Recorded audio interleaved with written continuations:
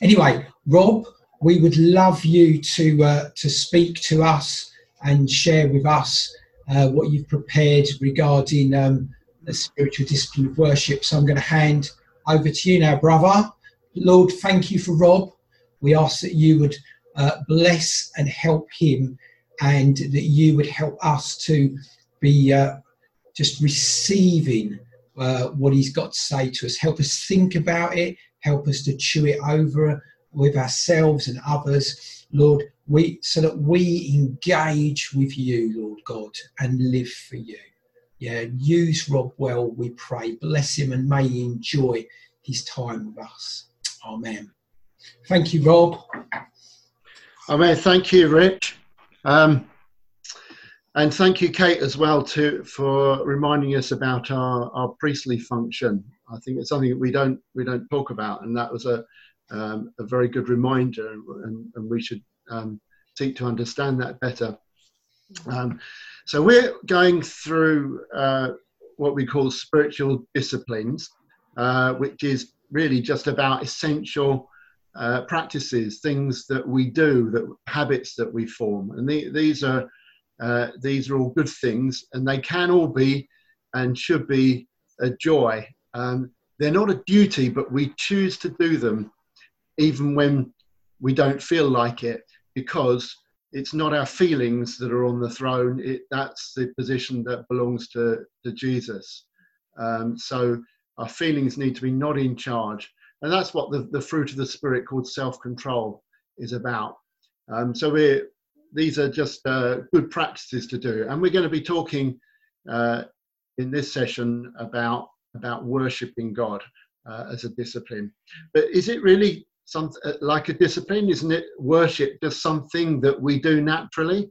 I think yes, sometimes, but often no.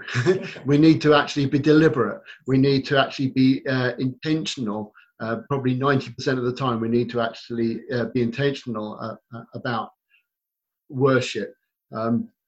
You might hear those words deliberate and intentional quite a lot in this talk.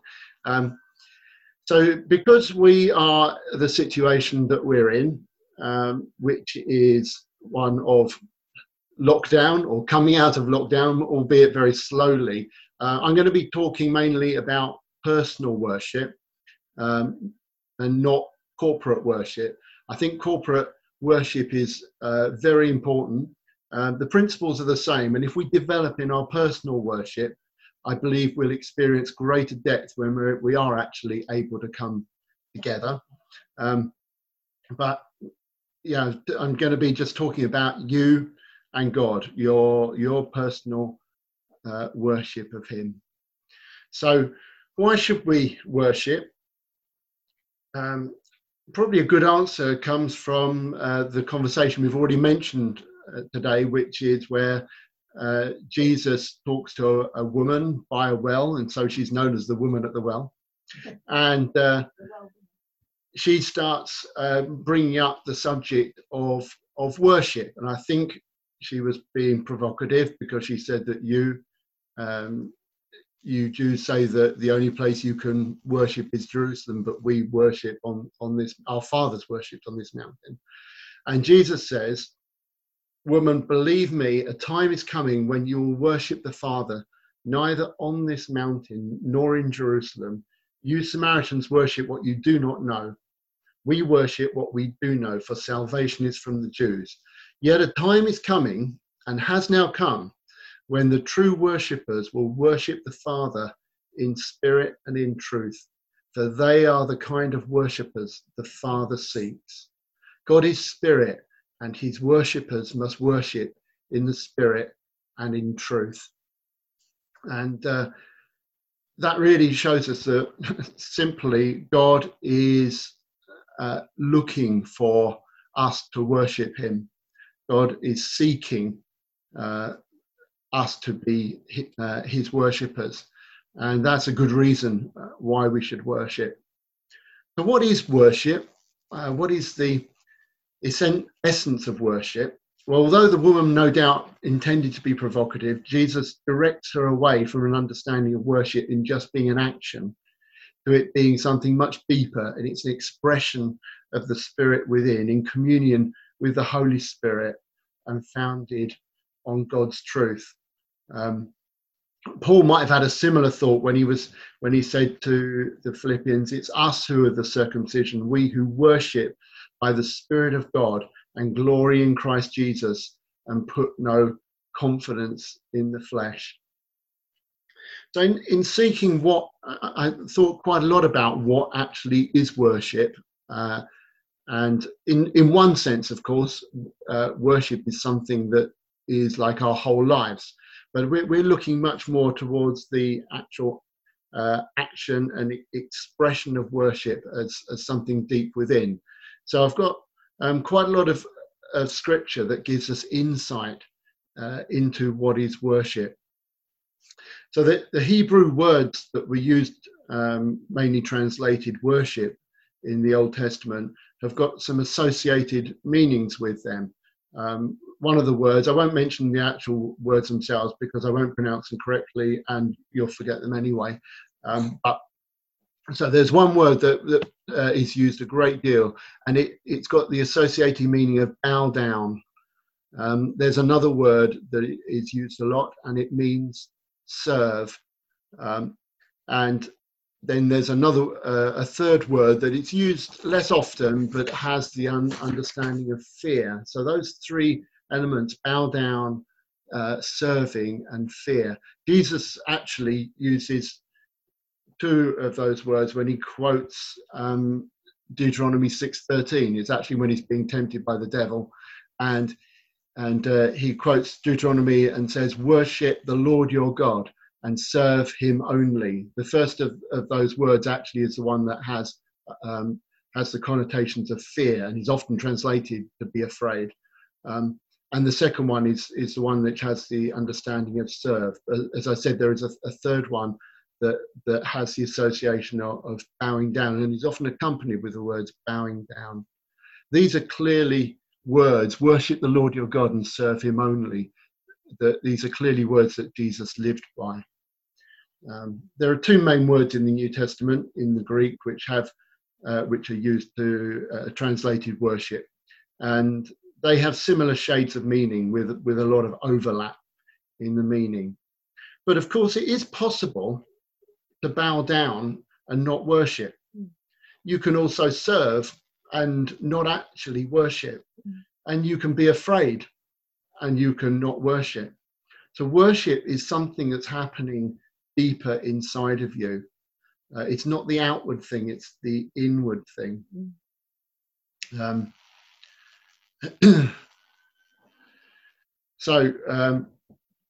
Paul perhaps defines the essence of worship when he says in Romans 12, I appeal to you therefore, brothers, by the mercies of God, to present your bodies as a living sacrifice, holy and acceptable to God, which is your spiritual worship. Apologies if your version now says something different, but that was this is now the English Standard Version.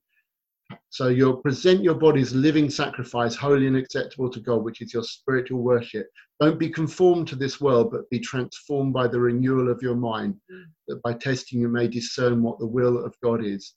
That is his good, acceptable, and perfect will. So worship is also a presentation of ourselves. It's laying our lives down in order to serve God, and that is now our act of worship. It's presenting our bodies as a living sacrifice. We get much more insight as well on worship from the book of Revelation. Looking first at Revelation chapter 4, there's a picture painted of God on his throne. There are lots of different colors, precious stones, an amazing scene that is portrayed there.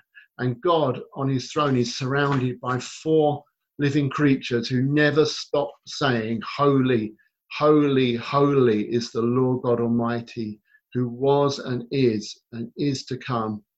And whenever these give glory and give thanks to him who sits on the throne, there are also 24 elders that surround the throne. Also, they have thrones, and they perhaps they represent believers from the Old Covenant and the New Covenant.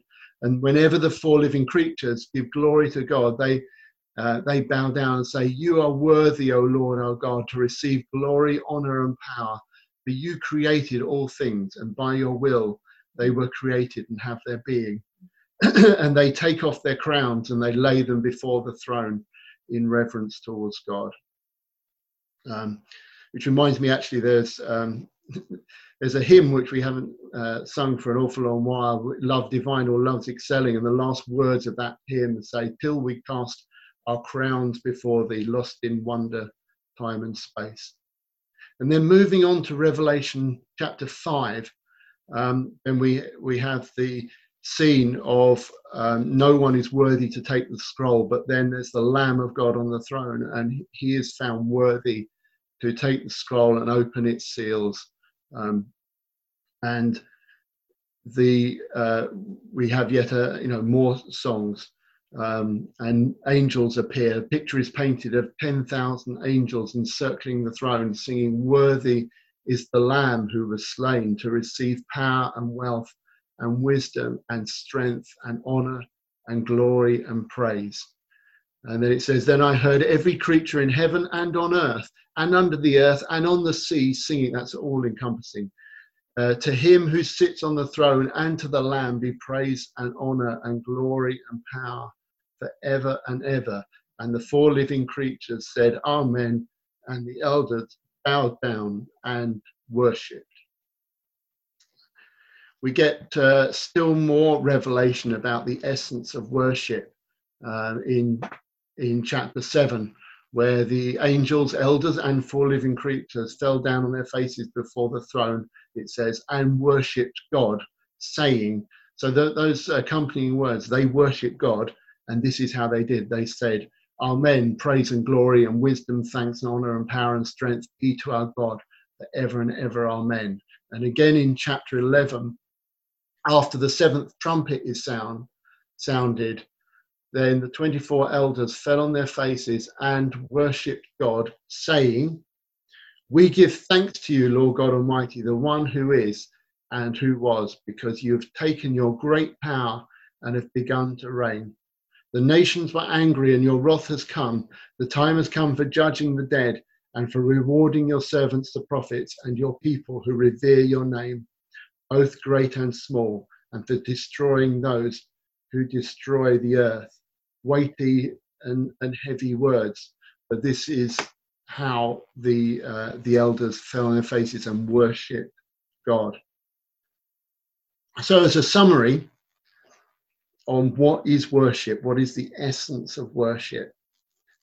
In one sense, we worship God with our whole lives, but we're focusing today with worship as a daily discipline. So worship is a heart attitude involving our spirits in step with the Holy Spirit and with openness and truth. It's a presentation of ourselves before God, laying down our lives. It's fearing God in awe. It's bowing down, dedicating ourselves to serve. An acknowledgement, as the elders and the four living creatures did, that he is holy and that he alone is worthy of every accolade. So, how do we go about worshipping and make sure that we're doing that? Well, the first priority, number one priority for worshipping, is for our worship to be in spirit, as Jesus said. These are the worshippers that the Father is seeking. So we need to submit to the Holy Spirit and his leading to us in our worship. Then the next thing is to make time to worship. So decide you're going to do it. Perhaps you have a daily time when you come before God in prayer.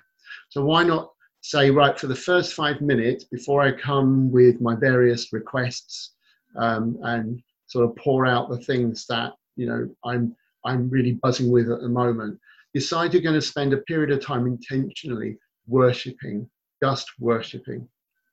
Perhaps you might be going out for a walk, and you say, right, I'm going to spend the next few minutes just worshipping.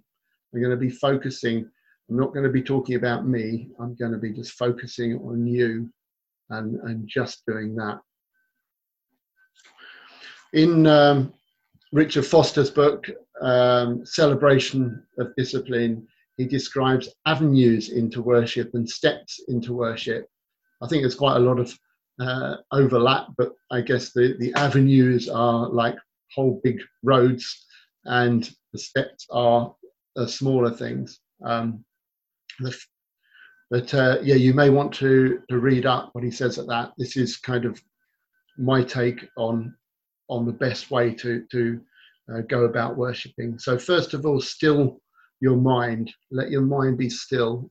Stop thinking, this is a really difficult one for me, about all the things that crowd into your head. These are very different things for different people. And for me, I have all kinds of design ideas that are just buzzing around in my head. I have all kinds of things that I'm thinking I'd like to do that. Not necessarily things I need to do, just things I'd like to do. And you have to actually deliberately decide, I'm not going to think about them. When they come into your mind, you say, nope, I'm actually focusing on God now. And I find praise is a great way to start, really, and start thanking and praising God for who he is. And when we start praising God, actually it often leads to spontaneously thank him. We can use scriptures that help with praise. A good one, for example, these are just two examples of many, many ones you could use. And Jill Harriman will be able to help you if you need a quote here. 1 Peter 1, so verses 3-5, which begin, praise be to the God and Father of our Lord Jesus Christ, who has blessed us with every spiritual blessing, and so on. It goes on about all he's done for us. That's a very good 3 verses to focus on. Psalm 103, all of it really. Praise the Lord, O my soul, all my inmost being. Praise his holy name. Praise the Lord, O my soul. Forget not his benefits. Psalm 8, which I might mention later, is another good one, speaking about the creation and how great God is. I'm going to at this point just talk a little bit about music, and because I think music has a very important place, but it's not the only way that we can express and come to worship. It's a vehicle. Music is a vehicle to express ourselves, but it isn't itself the worship. Worship is what's happening in your spirit, your deep communion with God. For those people that are musically gifted, do have a privilege in that they can use music, but there's also a handicap, because music can actually also be a distraction for them, because those of us like that can easily make our focus the music rather than God. And personally, I think that most of my real worship happens when I'm not sitting at the piano or holding a guitar or listening to worship, but just sitting or kneeling and bowing down before God. Anyway, most of us, even if we don't play an instrument or whatever, can sing and make music in our hearts to the Lord, as it says in Ephesians 5. You don't need an instrument to be able to do that. You can sing, so you can use music even if you don't play anything. I also find that some songs can be used without music, and I often find the words of songs coming to my mind. And the best songs have got lyrics with sufficient creativity and poetry that I find myself speaking the words to myself because they come to mind easily. And I guess we know them well because we sing them, and then we that repetition means they come to mind easily. I believe that simple songs, if we are going to use them, are the best ones to lead us into worship. There's one that Ben Cantillon, I think it was, but I don't know, came up with, which just simply says, bow down and worship him, oh worship him. It's not exactly complex lyrics, and yet in that is such a depth of expression, and you could actually spend like a quarter of an hour just just singing those words, and some people do. Yeah, that's a great song. Another one that often comes to mind is just the I think it's Matt Redman's song, "You Are Good and Your Love Endures."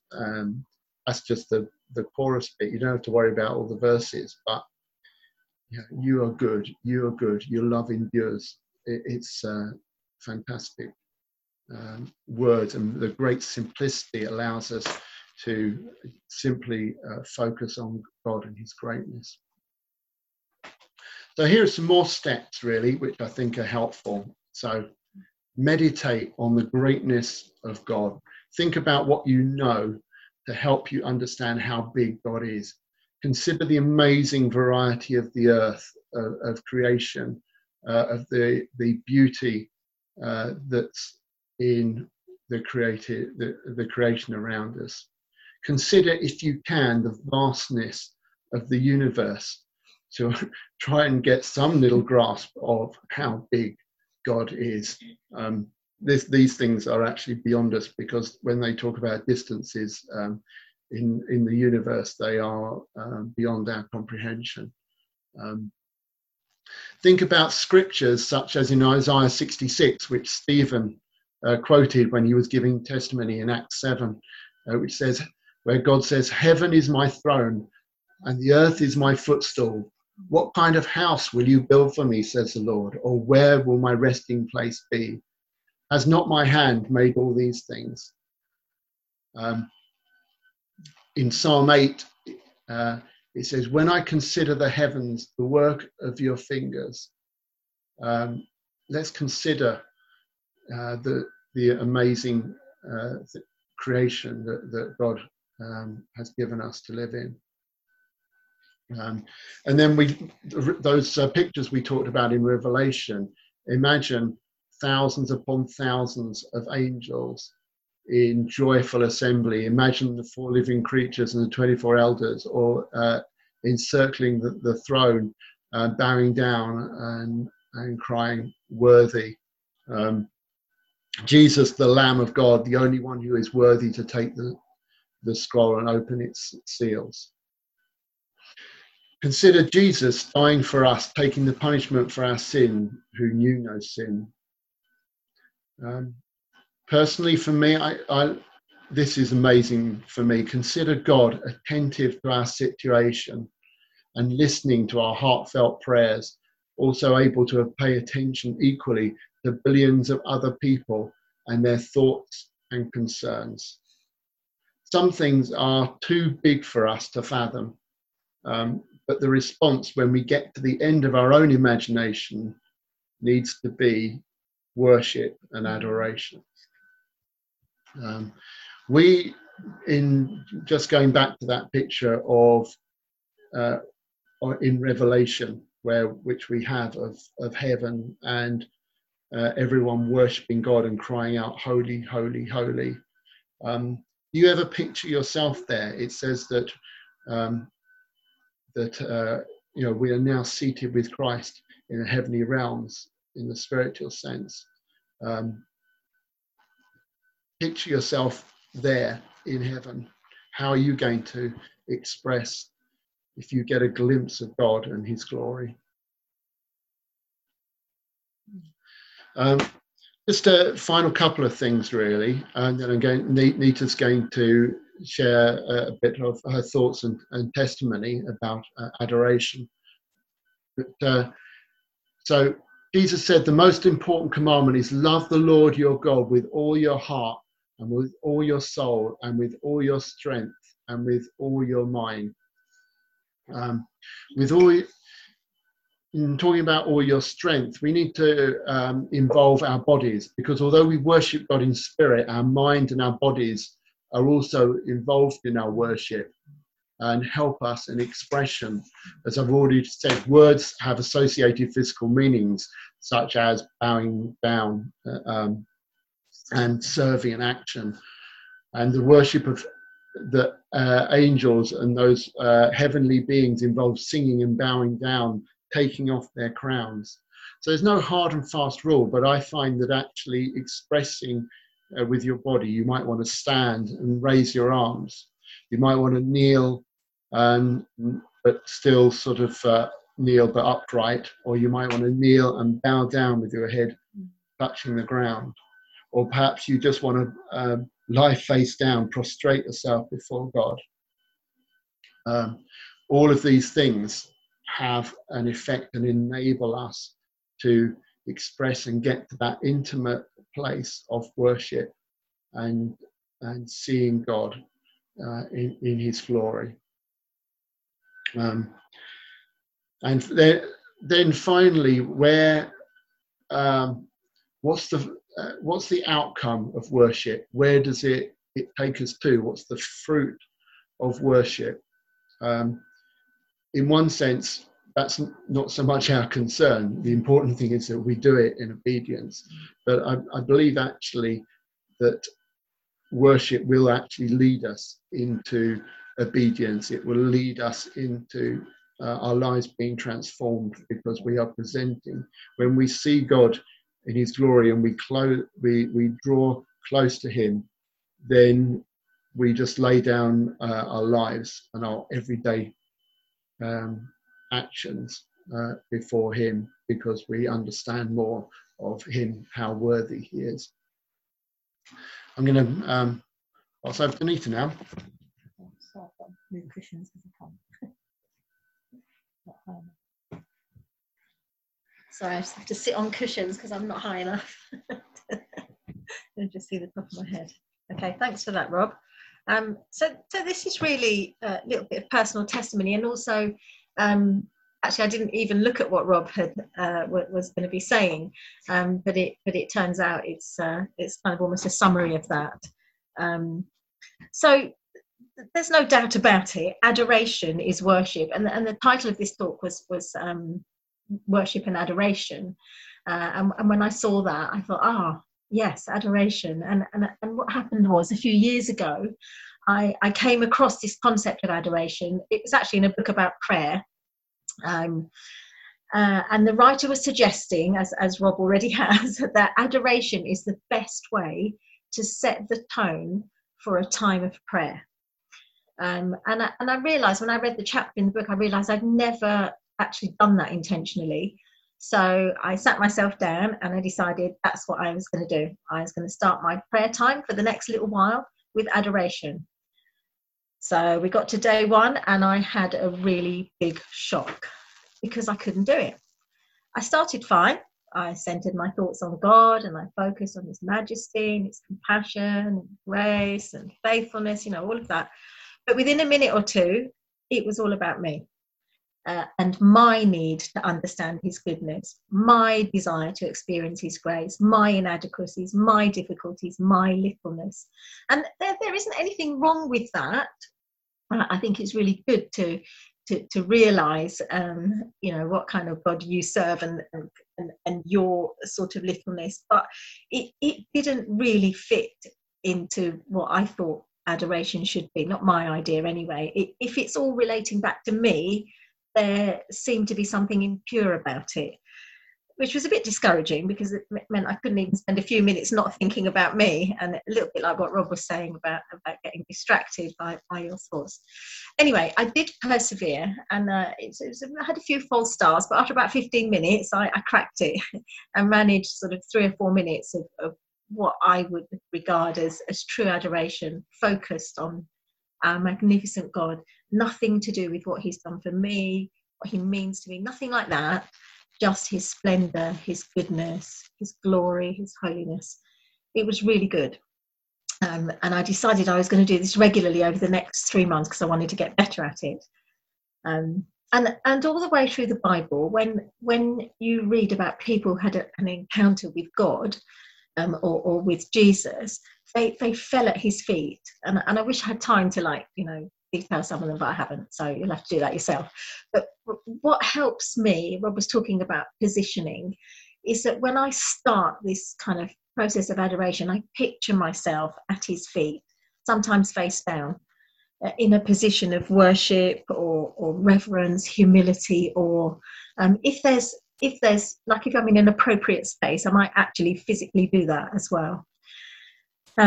So I continued with my training over the next 2 to 3 months, because I wanted to learn how to worship God on my own, but without music.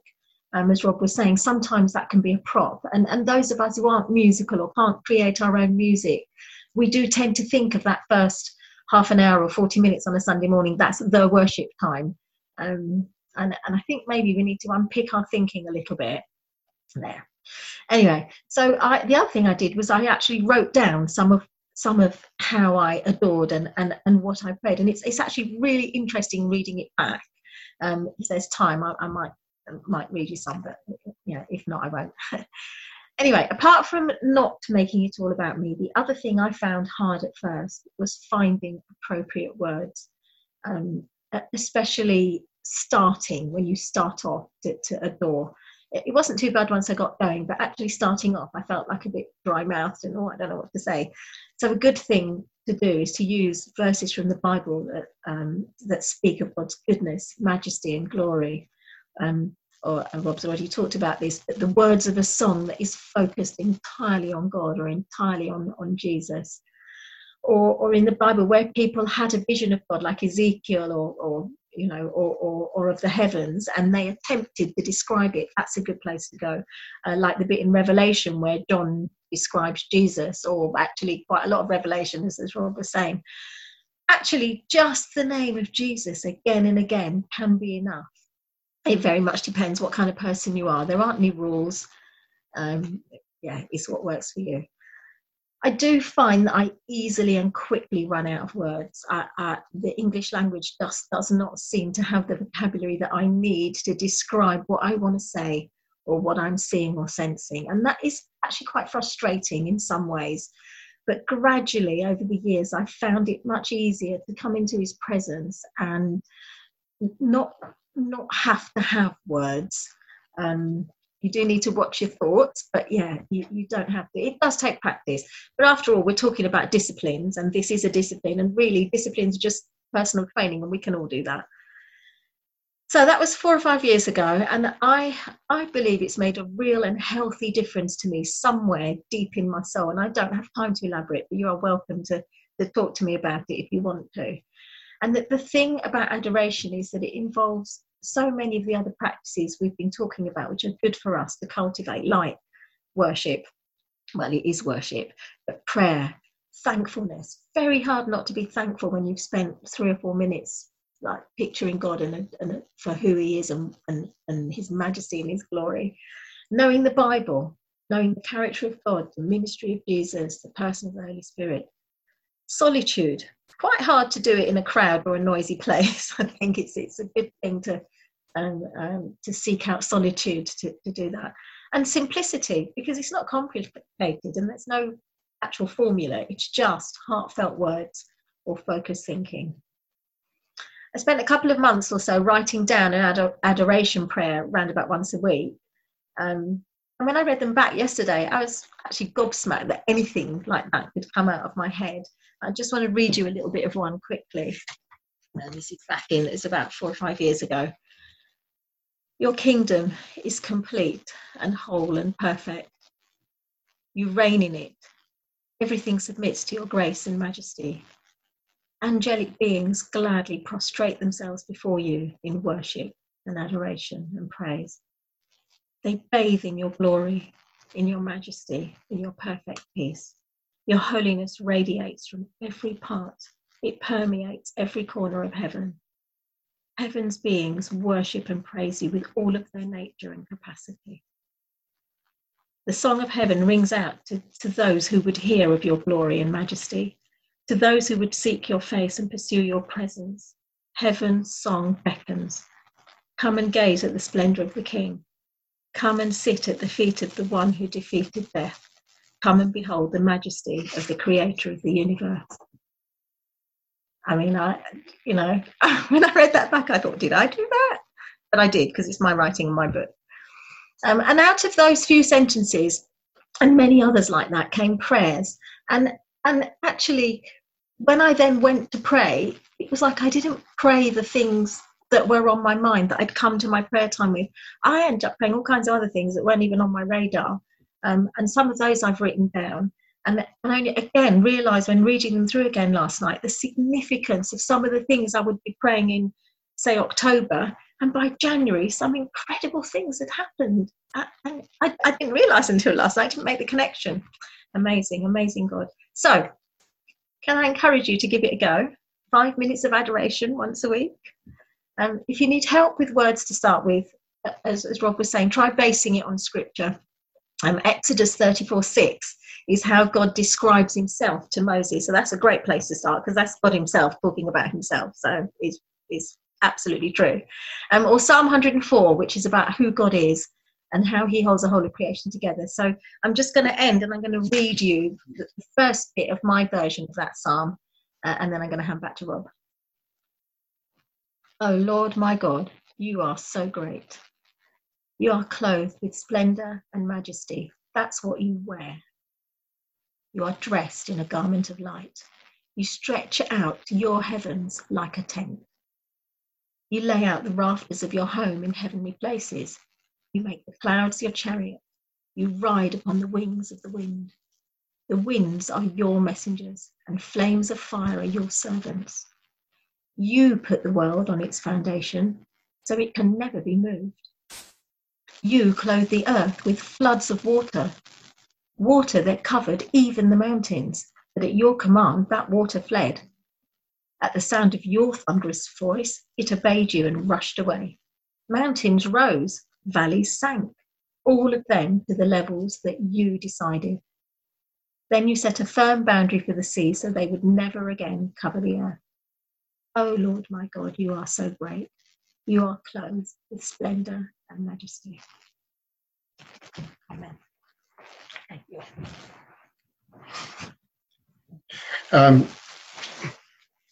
Thank you, that was great.